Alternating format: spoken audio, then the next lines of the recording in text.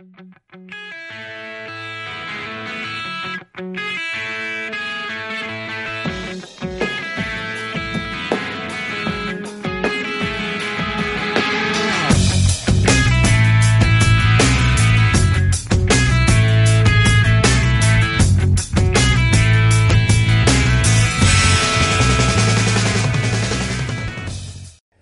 LanternCast family, I'm Chad Bokelman and welcome to episode 6 of the LanternCast presents Green Lantern, Green Arrow. This time around we will be covering Green Lantern issue number 78, also known as Green Lantern co-starring Green Arrow issue number 78. The cover features Green Arrow holding back Black Canary in her first appearance in this series, as Hal beats a man in a sort of deerskin jacket, saying, "He's the only, quote, family I've got. Let him go, you maniacs, or I'll kill you both." We will get back to that, quote, family, quote thing there a little later in the episode. But this issue starts off with Black Canary on a motorcycle being confronted by a biker gang. They try and steal her motorcycle from her, and she makes short work of them. But right before she finishes up with the last guy, one of the first guys comes to, runs his motorcycle into her from behind, knocking her into the air and unconscious. They steal her motorcycle and leave as Dinah's limp, Dinah Laurel Lance, it's my Arrow stuff getting a hold of me, I apologize, is picked up by a man in shadow. A few weeks later, Hal and Ollie, and the Guardian, of course, arrive in their truck into this town, and as they come in to grab some food, a Native American man who runs the store offers them some beans from the menu, something to eat. The biker gang, surprise, surprise, shows up and starts trouble with this Native American shop owner. They punch him in the mouth. Hal and Ollie step out and then transform into Green Lantern and Green Arrow, and show back up and take on the biker gang. Well, one of them gets away on a motorcycle, and Ollie says, "I'll do the honors. I've been hoping to use this arrow. I've got the idea when I saw some deep-sea fishermen at work. Figured if I combine their net technique with the principle of atomic fission, I'd have the perfect gimmick to land, say a greasy thug on a motorcycle. Not sure how some sort of atomic fission works into this net arrow of Ollie's, but it does the trick and takes out this guy. And then, of course, Green Arrow notices, hey, do you recognize that motorcycle, Hal? That is Dinah's motorcycle. So he beats the crap out of this guy, trying to figure out what's going on. This guy, of course, relays what had happened to Dinah, sorry, again, Arrow, I apologize. It's a good show, guys, you should watch it. And once Ollie hears what they've done to Dinah, beats the crap out of him to where Hal has to hold him back. Well, cut to Hal and Ollie distraught and in the shop. Ollie apologizes to the Native American shop owner for what, causing a ruckus in the area. Well, this guy obviously has some issues, as he says, "Think nothing of it, palefaces. You people have been walking all over us for 400 years. Why get remorse at this late date?" Ollie asks if he has a particular gripe in mind, and he says, lots of gripes. The White Eyes swiped our land, broke treaties, herded us like animals onto reservations, and now the big bellies in the capital are talking about taking away our fishing rights. Next, they'll want the marrow from our bones. Alright, so Hal and Ollie take off to go find Dinah. Well, the Guardian stays behind, saying, "This conversation interests me. It illuminates a facet of human existence I had never known about before." We'll get back to this in the next episode / next issue of this series. Some Native American social issue being addressed, but the seeds being planted here. For now, we're focused on the Dinah storyline. Hal and Ollie go off to find Dinah. They find her quite quickly, and as they try and convince her to come with, she seems kind of out of it, dazed. She recognizes Green Arrow, but she says she can't go with him. It's her home. And a guy says, "Please, you're disturbing her. You must leave. She's now a member of my family. I am called Joshua." Well, Joshua explains that him and his people are a band of the enlightened. Our mission is to bring truth to these troubled times. And Ollie questions this and says, Joshua says, well, clearly you're not ready for my message, so please leave. Well, Ollie says, we're not leaving without Dinah. He tries to kiss her into remembering them and how she feels about Ollie, but she refuses and they take off. Well, she, for a moment, remembers everything that had happened in her past. There's a brief recap of Dinah's history. And Joshua gets her attention, kind of snaps her out of her memories, and says, I got this. It's for you. He gives her a gun in a box, and she's like, it's wrong to use them, but he's like, trust me, daughter, look at me. Fall into the depths of my gaze. Trust me, trust me, trust me. Very, obviously they're doing some sort of hypnosis thing here. Well, Hal and Ollie are back at a campfire and talking things over, and Hal says, well, you can't convince her to come with you. She's she's a big girl. She can make her own decisions. Well, that irritates Ollie, and he, of course, socks Hal in the face. And then, as Ollie goes off on his own, he hears some gunfire. He goes towards the sound of gunfire, and it's Joshua and his minions practicing or practicing shooting, rather. He's giving a speech, some of which I'll read here. He says, that's enough. Heed me, listen to your leader, your father Joshua. We have trained, practiced, worked well for tonight. Within the hour we strike our first blow. We destroy our enemies. Such has been the course of history in this nation that the white man and the non-white man are enemies. It is a pity that we must kill, but we have no choice. Those of white ancestry and the others can no longer share the same land. To survive, we must make corpses of the red man, the black man, the yellow man. Now is the time. We strike our first blow for peace. We descend upon the Indian village like avenging gods and leave nothing alive. Well, clearly this man is nuts. Ollie leaps into action, sending a flare gun, hoping that Green Lantern sees it. They all turn and start shooting in the direction where the flare... he shoots a flare arrow, excuse me. They all turn, Joshua and his folks turn and start shooting in the direction the flare arrow came from. He gets caught, looks like in the shoulder, with a bullet. Hal shows up. They all start shooting at him, but of course it doesn't work.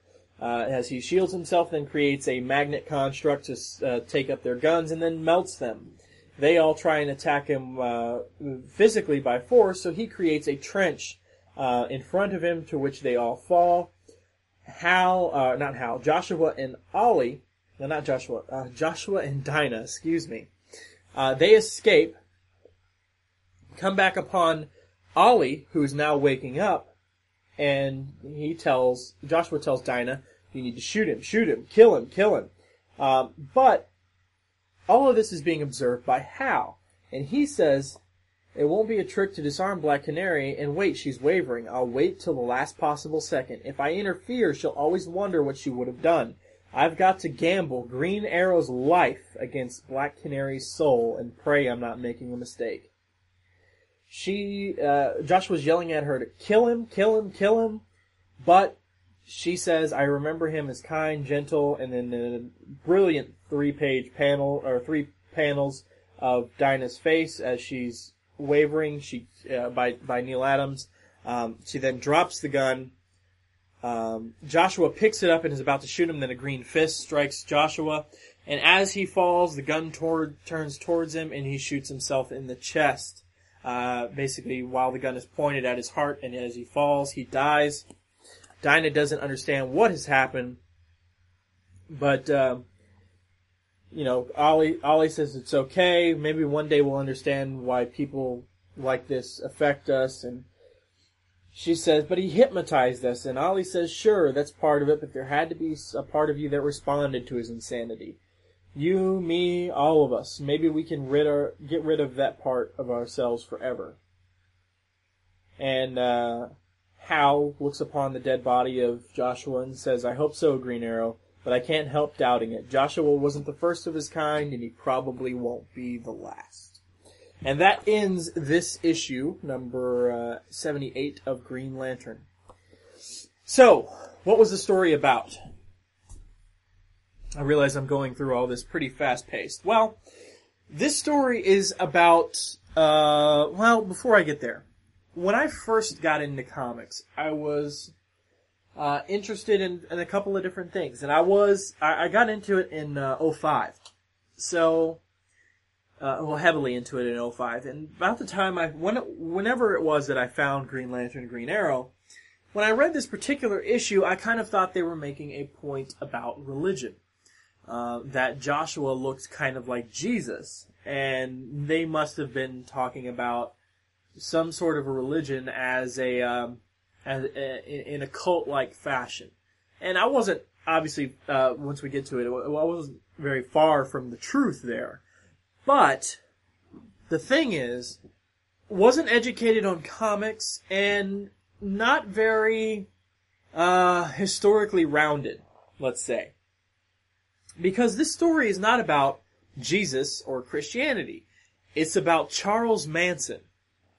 Now, Charles Manson is a historic cult leader, and he is responsible as a sort of ringleader in the deaths of several people, including notable people, like actresses, something like that. I don't, the specifics of which escape me. You can hear these papers. These are actually printouts about Charles Manson. The reason I have printouts about it, among other things, is because I don't know much about Charles Manson. This is why I initially thought it was some sort of commentary on a religious group or something. Now knowing that it's about Charles Manson, it's a lot clearer. This is crazy rhetoric. The only difference here between Joshua and Charles Manson is obviously because this is a comic book. Whereas Charles Manson had his, I don't know, I guess at the time it would be a charismatic personality, a message, a fiery demeanor. He also had drugs and young women who weren't. Comparing myself to a young woman here is about to open up a can of worms. But anyways, for the sake of argument, much the same way I didn't know much about history, at least in terms of Charles Manson and other notable events at the time, he uses uneducated, not fully molded minds, young women, some young men, to, along with drugs and alcohol, to, ensnare them, make them believe in him and what he stands for and the things he wants to do in terms of, killing people and blah, blah, blah. And, of course, it helps that at the time, Charles Manson, or Joshua rather, looks a lot like Charles Manson. That's why that dynamic panel where he says, "I am called Joshua," looks almost exactly like Charles Manson, is because that's what this is. It's a commentary on the Charles Manson thing. Now, whereas, as I was saying, I didn't finish that point. As I was saying, where Charles Manson used unformed minds, non-fully formed minds, gullible personalities, drugs, alcohol, blah, blah, blah. Clearly, so this being a comic book, Joshua uses some sort of hypnosis. And that's really the only difference. Now, aside from the whole Native American angle that they're seeding for issue number 79, this is obviously primarily about Charles Manson.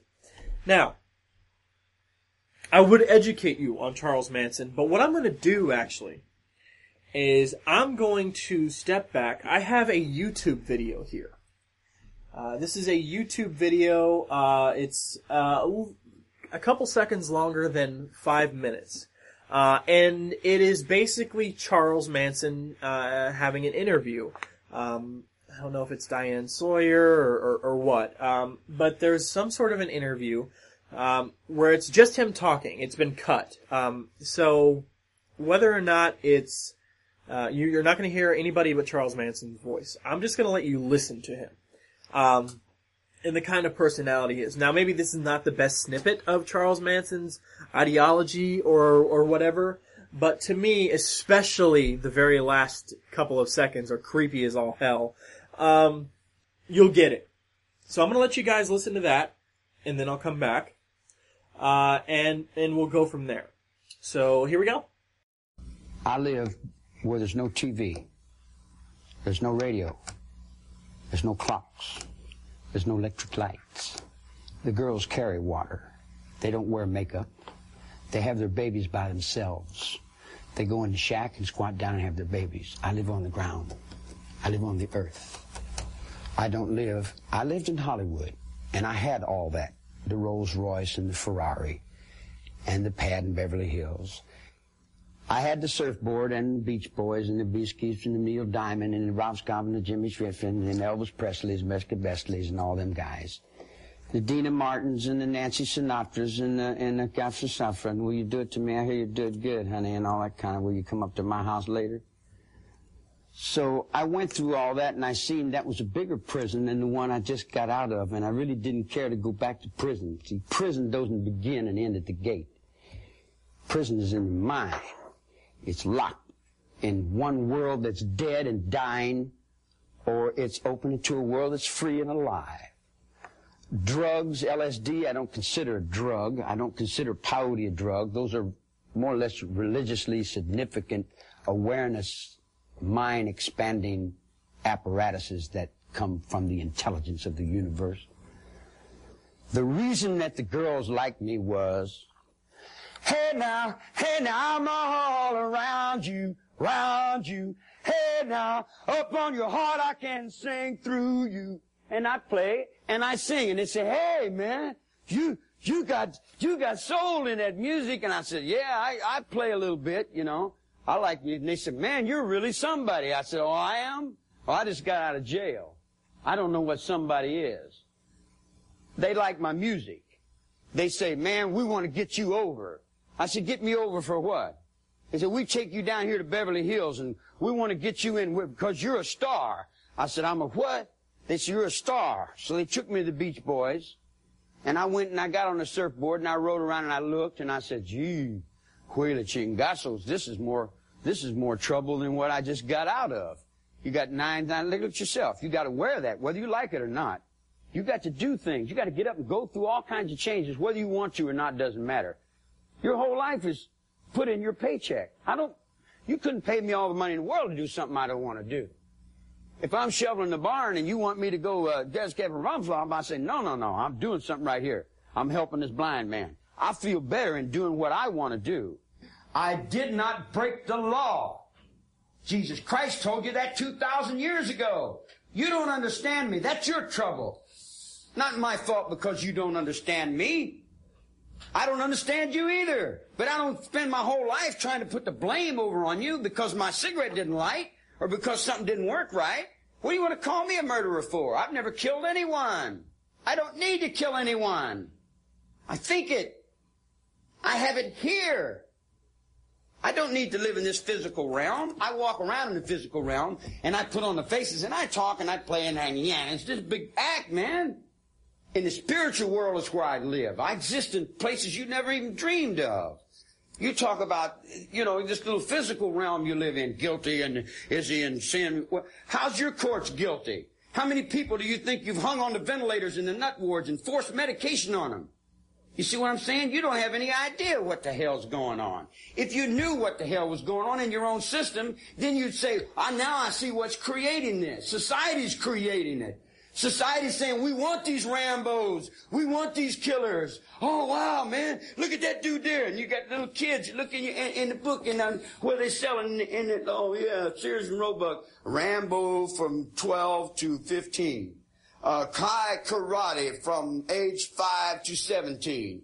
And you got all your kids out here doing these crazy things. Now you want to come and say, Charlie Manson's the father of our country. We're convicting you for being Jesus Christ. We're convicting you for being the devil. We're convicting you for being responsible for our actions. I'm not responsible for anyone's actions but my own actions. In my whole life, I've burglarized a grocery store, stole some nickels and dimes, busted open a stamp machine, stole a few automobiles, and cashed a couple checks. I'm a petty car thief. I've been with prostitutes and bums and winos and all my life. The street is my world. I don't pretend to go uptown and be anything fancy. I can, but I find more real in the world that I'm in than I do the tinsel. And the real world is the one I have to deal with every day, you know. Believe me, if I started murdering people, there'd be none of you left. So that was the Charles Manson interview. Creepy as crap at the end, especially, right? Well, so I could tell you the history of Charles Manson. That's this piece of paper right here.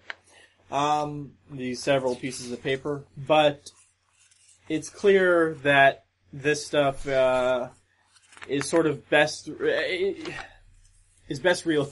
relayed just listening to the man. There's not a whole lot else to say in terms of Charles Manson. So let's get down to the comics code part of this. This is going to be a very short episode, guys, because not only do I not comprehend the Charles Manson history well enough to give you a detailed synopsis of it,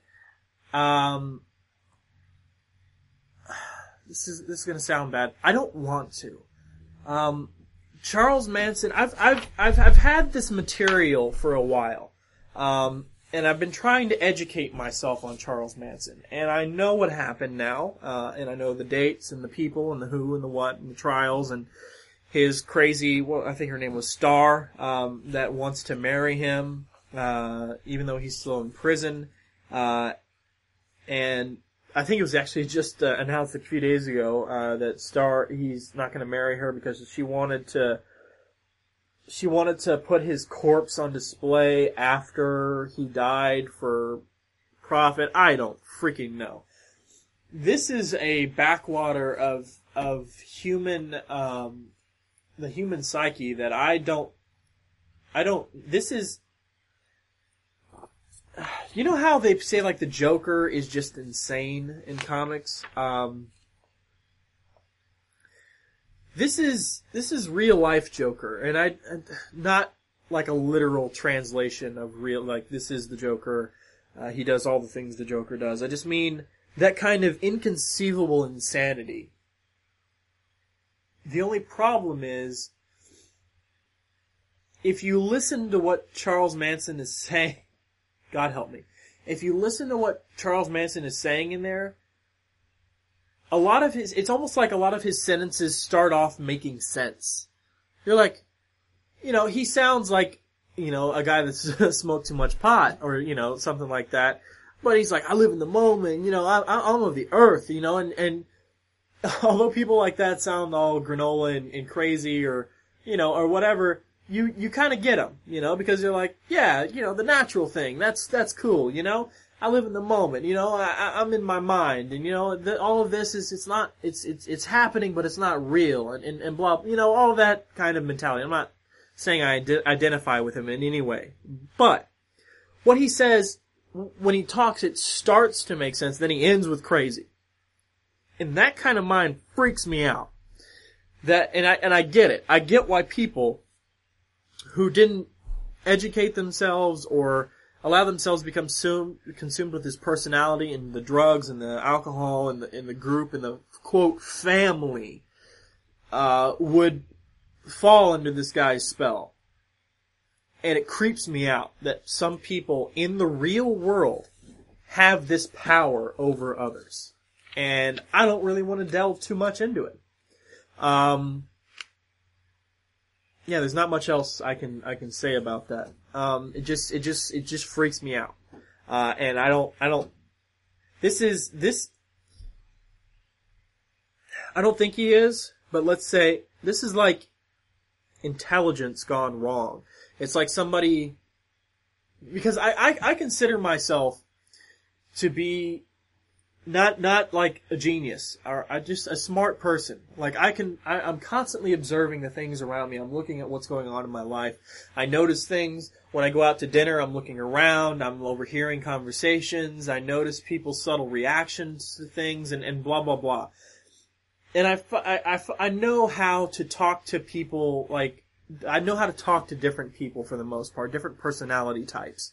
At least I like to think I do. I'm not perfect. But anyways, this is like somebody who can do that, and do that very well, but twisted to this dark reflection, and it freaks me the hell out. So I've said that 4 different ways, like too many different times. So we're done with that. But sorry, I'm not delving too much into the history there, but it skeeves me out. So the Comics Code side of things. The Comics Code, adopted on October 26th of 1954. This issue takes place before the revision in 1971. So, what parts of the Comics Code does this particular issue go up against? And again, this is lawyer doublespeak. It's all in how you interpret it. It's reading between the lines. So, what I was able to come up with is the following. Criminals shall not... This is from General Standards Part A, Number 5. Criminals shall not be presented so as to be rendered glamorous or to occupy a position which creates the desire for emulation. 2 sides to this coin. The first being, the same way I said Manson starts off his sentences making sense and then ends on crazy, that happens in this book. He starts off his sentences sounding like, a guy who's just like, let us be. Let us live off of the land and leave us alone. You're not ready for our message. Go away, please. Then he ends on guns and killing people and blah, blah, blah. That happens in this. So, is he being presented as glamorous and they're making up? Are they purposely presenting him as glamorous? Or are they just reflecting what had happened with the Charles Manson situation? So, criminals shall not be presented so as to be rendered glamorous. That's the first part of that. Or occupy a position which creates the desire for emulation. He's presented as a charismatic guy towards the very, very, very beginning. He saves Dinah. He kindly asks Green Lantern and Green Arrow to leave and leave Dinah alone. Green Arrow kisses Dinah full on the mouth, and Joshua makes no move to tackle him or punch him or say, hey, what the F, or anything like that. Okay.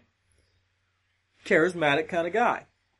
And then he gets in the guns and the kill people and it's whites only and kill him and hypnotizing people, and you realize this guy's off his rocker. Okay. So, they are presenting him, at least in a very small part of this, as rendered glamorous or occupying a position which creates a desire for emulation. But they're making a commentary on Charles Manson to show you there are 2 sides to every coin. So is it necessarily bad that they're presenting or rendering him glamorous or occupying a position to desire emulation? Is it necessarily bad? Is it even breaking the code? I don't know. It's kind of a stretch. But again, any lawyer worth his salt or anybody could look at this and say, you're not supposed to do it. It says it right there. See, clearly he's a charismatic guy right there. He needs to be nuts all the way through. Something like that. So that's a bit of a stretch. The next one. General Standards Part B, Number 4.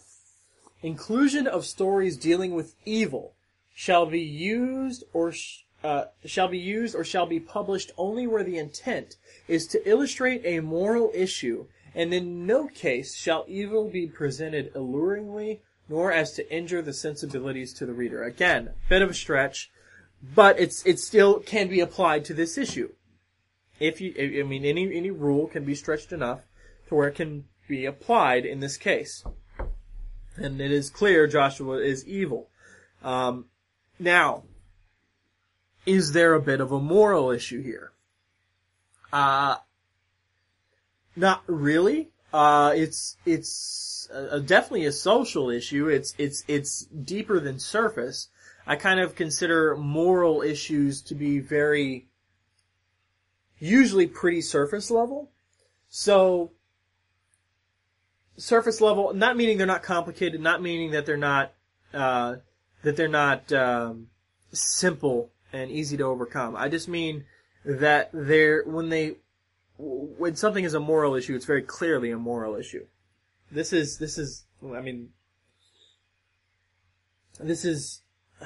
something deeper that needs to be explored. Obviously, they decided that the Charles Manson thing was a big enough deal. They needed to address it in a series, in a comic book issue. So there's that. And again, in no case shall evil be presented alluringly. Does the first part of Joshua's appearance count as a case?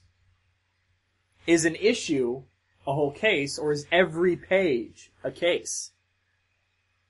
So, in other words, if you just take the whole issue, in no case shall evil be presented alluringly.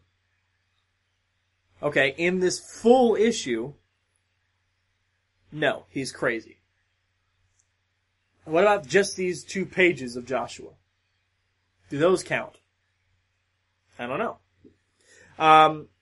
Also, General Standards Part C, under the term religion, number 1. Ridicule or attack on any religious or racial group is never permissible.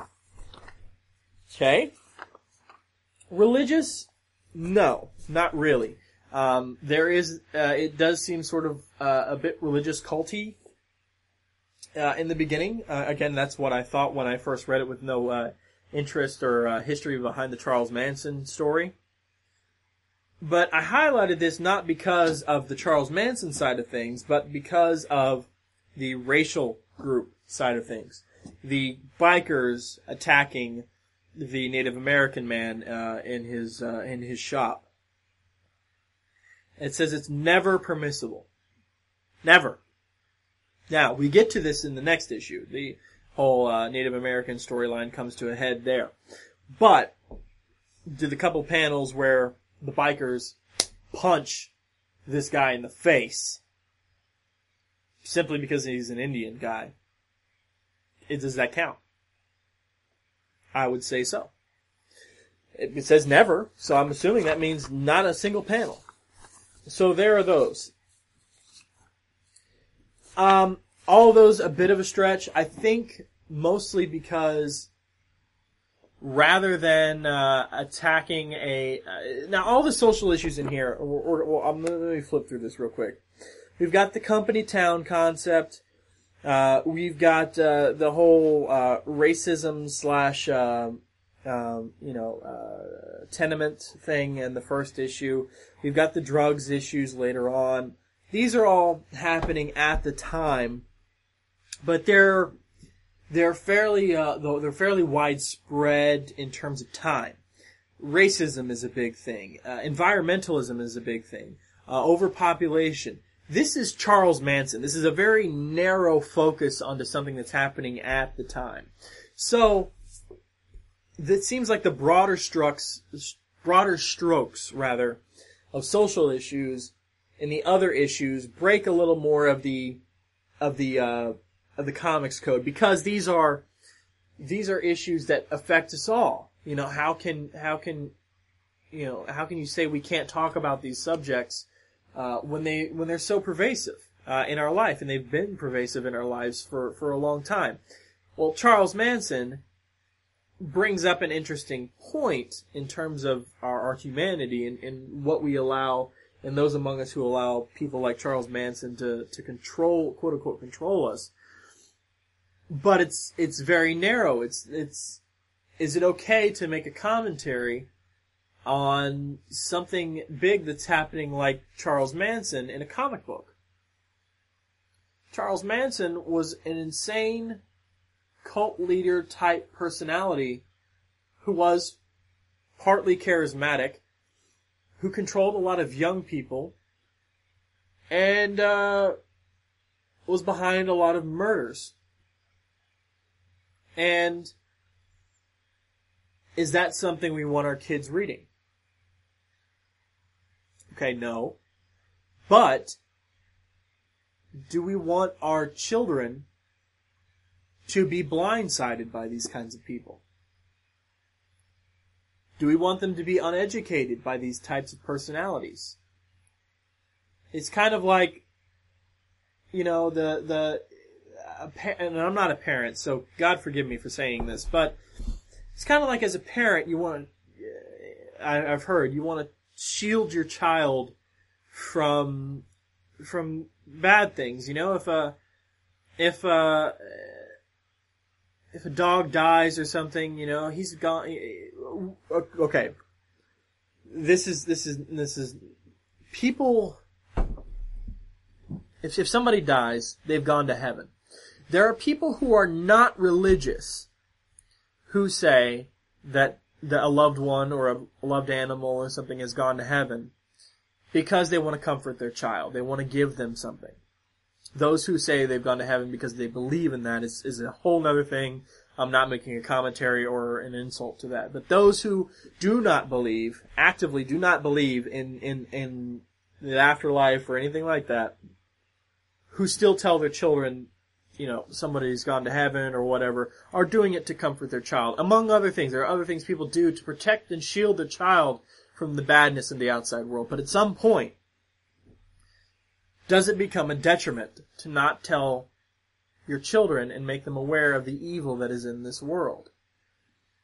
You want to shield them, you should shield them, yes. But should they be naive? I don't think so. They should be prepared to, what if you're not there? What if you die? Or what if you've sheltered them their entire lives and now they're 18 and going off on their own and experiencing the world firsthand? But you've shielded them from everything. What then? For my personal experience, I would like to be a father someday, and it's something I already wrestle with. How will I handle situations where reality, what life really is, occurs or happens to my child, and it's not something I think a child should deal with in that moment or that time in their life? I don't know.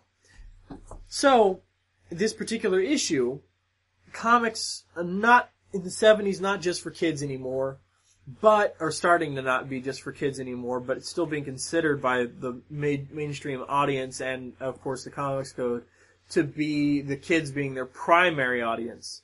You're making these rules saying the kids shouldn't see A, B, C, D, 1, 2, 3, 4, all of these things here in the Comics Code. But is it necessarily right for them not to see it? Is it really good to make them oblivious to the realities of this world? So that's something to just think about and mull over. It's something I haven't really kind of talked about. One other thing I find interesting in here before we close out, and again, guys, I told you, sorry, short episode. So this other thing in here is that Joshua hypnotizes these people, but yet Denny and Neil, mostly Denny since he's the writer, make the point of saying, let me read this. Okay. Dinah says, I don't understand what happened to me. Please help me understand. Ollie says, we will, kid, I promise. And maybe when we get you straightened out, we'll learn something. Maybe we'll finally know how maniacs like Joshua came to be, and how they can seize the hearts of decent people and fill them with the poison of hate, of bigotry. And Dinah says he hypnotized us. And I read all this part here early on, but let me read it again. Ollie says, sure, that's part of it, but there had to be a part of you that responded to his insanity. You, me, all of us, maybe we can get rid of that part forever. Which is a commentary when you know this is about Charles Manson, but when it's about Joshua, who is clearly using a quote-unquote power of hypnotism, doesn't necessarily make a sense in the comic book. So I just thought it was funny. Even though it is a social commentary or a commentary on Charles Manson, it's also interesting once you apply it in strictly comic book terms. Like Ollie is holding Dinah responsible for her actions, even though she was under hypnosis. So he's saying, well, part of you must have responded to him, so something's wrong with you in there. But that, I don't know. that's neither here nor there. So maybe a good episode of this, this spinoff, maybe a bad one. I don't know. I do apologize about the kind of scatterbrainness of it. I have been researching this issue and Charles Manson, and trying to find things within the comics code that I thought, again, the right person could stretch to apply against this comic by the rules of the comics code. But again, the subject matter kind of skeeves me out. I mean, it's the fact that real people like this really exist in the world. Of course, I knew that, but seeing the effect they have on other people, and then because I do research these issues and the historical context behind them, the insanity of this world was a lot to see in there. But whatever. So again, I apologize if this issue was a little scatterbrained, but there we go. So next issue be a lot more coherent. Or next episode rather be a lot more coherent as we cover the Native American side of things in Green Lantern Green Arrow number 79. That one is called Ulysses Starr is Still Alive. So be on the lookout for that. Maybe read up on that. In the meantime, if you'd like to contact us, it's LanternCast@gmail.com. We also have a Facebook and a Twitter, and you can like or follow us there respectively. We're also on YouTube if you'd like to look up. The channel is LanternCast Vids, V-I-D-S, and feel free to subscribe to us over there. We are on iTunes and Stitcher, and if you listen to us on either or both, please feel free to leave us a positive review. We really appreciate it.